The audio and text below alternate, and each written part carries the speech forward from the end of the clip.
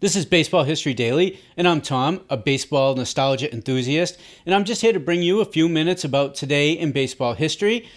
And here's my co-host Robin to jump into today's highlights.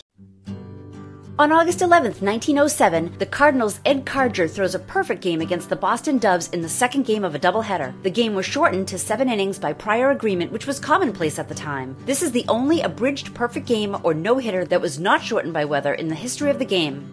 After missing 6 weeks, first with broken ribs, then a thumb broken in a fight with a butcher's clerk, Ty Cobb signs a new 3-year contract and returns to the Tigers lineup on August 11, 1914. Cobb would play in only 97 games that season, but would still go on to win another batting crown, hitting .368. Under existing rules, his .345 at-bats were enough to qualify.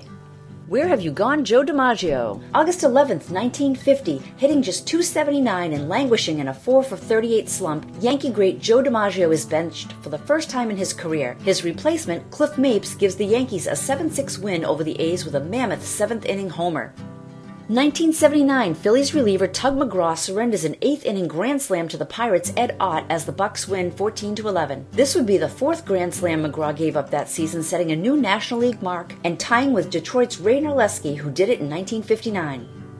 The Cubs paraded out 10 pitchers in a 17-inning 10-8 loss to the Pirates on August 11, 1985. This game is the continuation of a contest that started on April 20th but was suspended because of darkness. Barry Jones, the winning pitcher who struck out the side, and Barry Bonds, who drove in the game-winning run, were both in the minors when the game started. The losing Frank DiPino started the season with Houston. August 11th, 2009, Boston's 7-5 win over Detroit at Fenway Park is marred by a brawl in the second inning. When Kevin Youkilis is hit by a Rick Porcello pitch, he charges the mound and both benches empty. Both players are ejected, and Uke's replacement, Mike Lowell, hits 2 home runs to power the Red Sox to victory. That was August 11th, this day in baseball.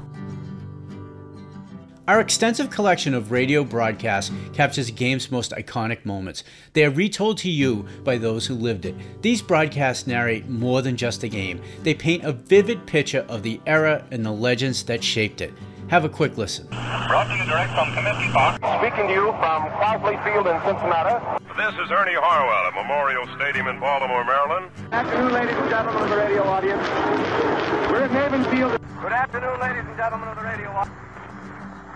Today we're out at the Polo Grounds, that historic old home of the New York Giants, nestled in the lee of Coogan's Bluff on the island of Manhattan. Hi there, everybody. This is Ralph Kiner. Welcome to another big league game from Houston, Texas, here at Colt Stadium.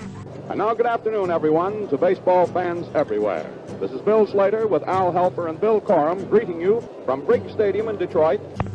Good afternoon, ladies and gentlemen. Welcome you to another baseball broadcast, brought to you direct from Wrigley Field. Well, it's another beautiful day here in Yankee Stadium. This is Ben Scully, along with Jerry Doggett and Al Helper, inviting you to stay with us now. Excited to start listening to some of these games? Just come on over to members.thisdayinbaseball.com and join us today. As we wrap up today's show, thank you, Robin, for today's highlights.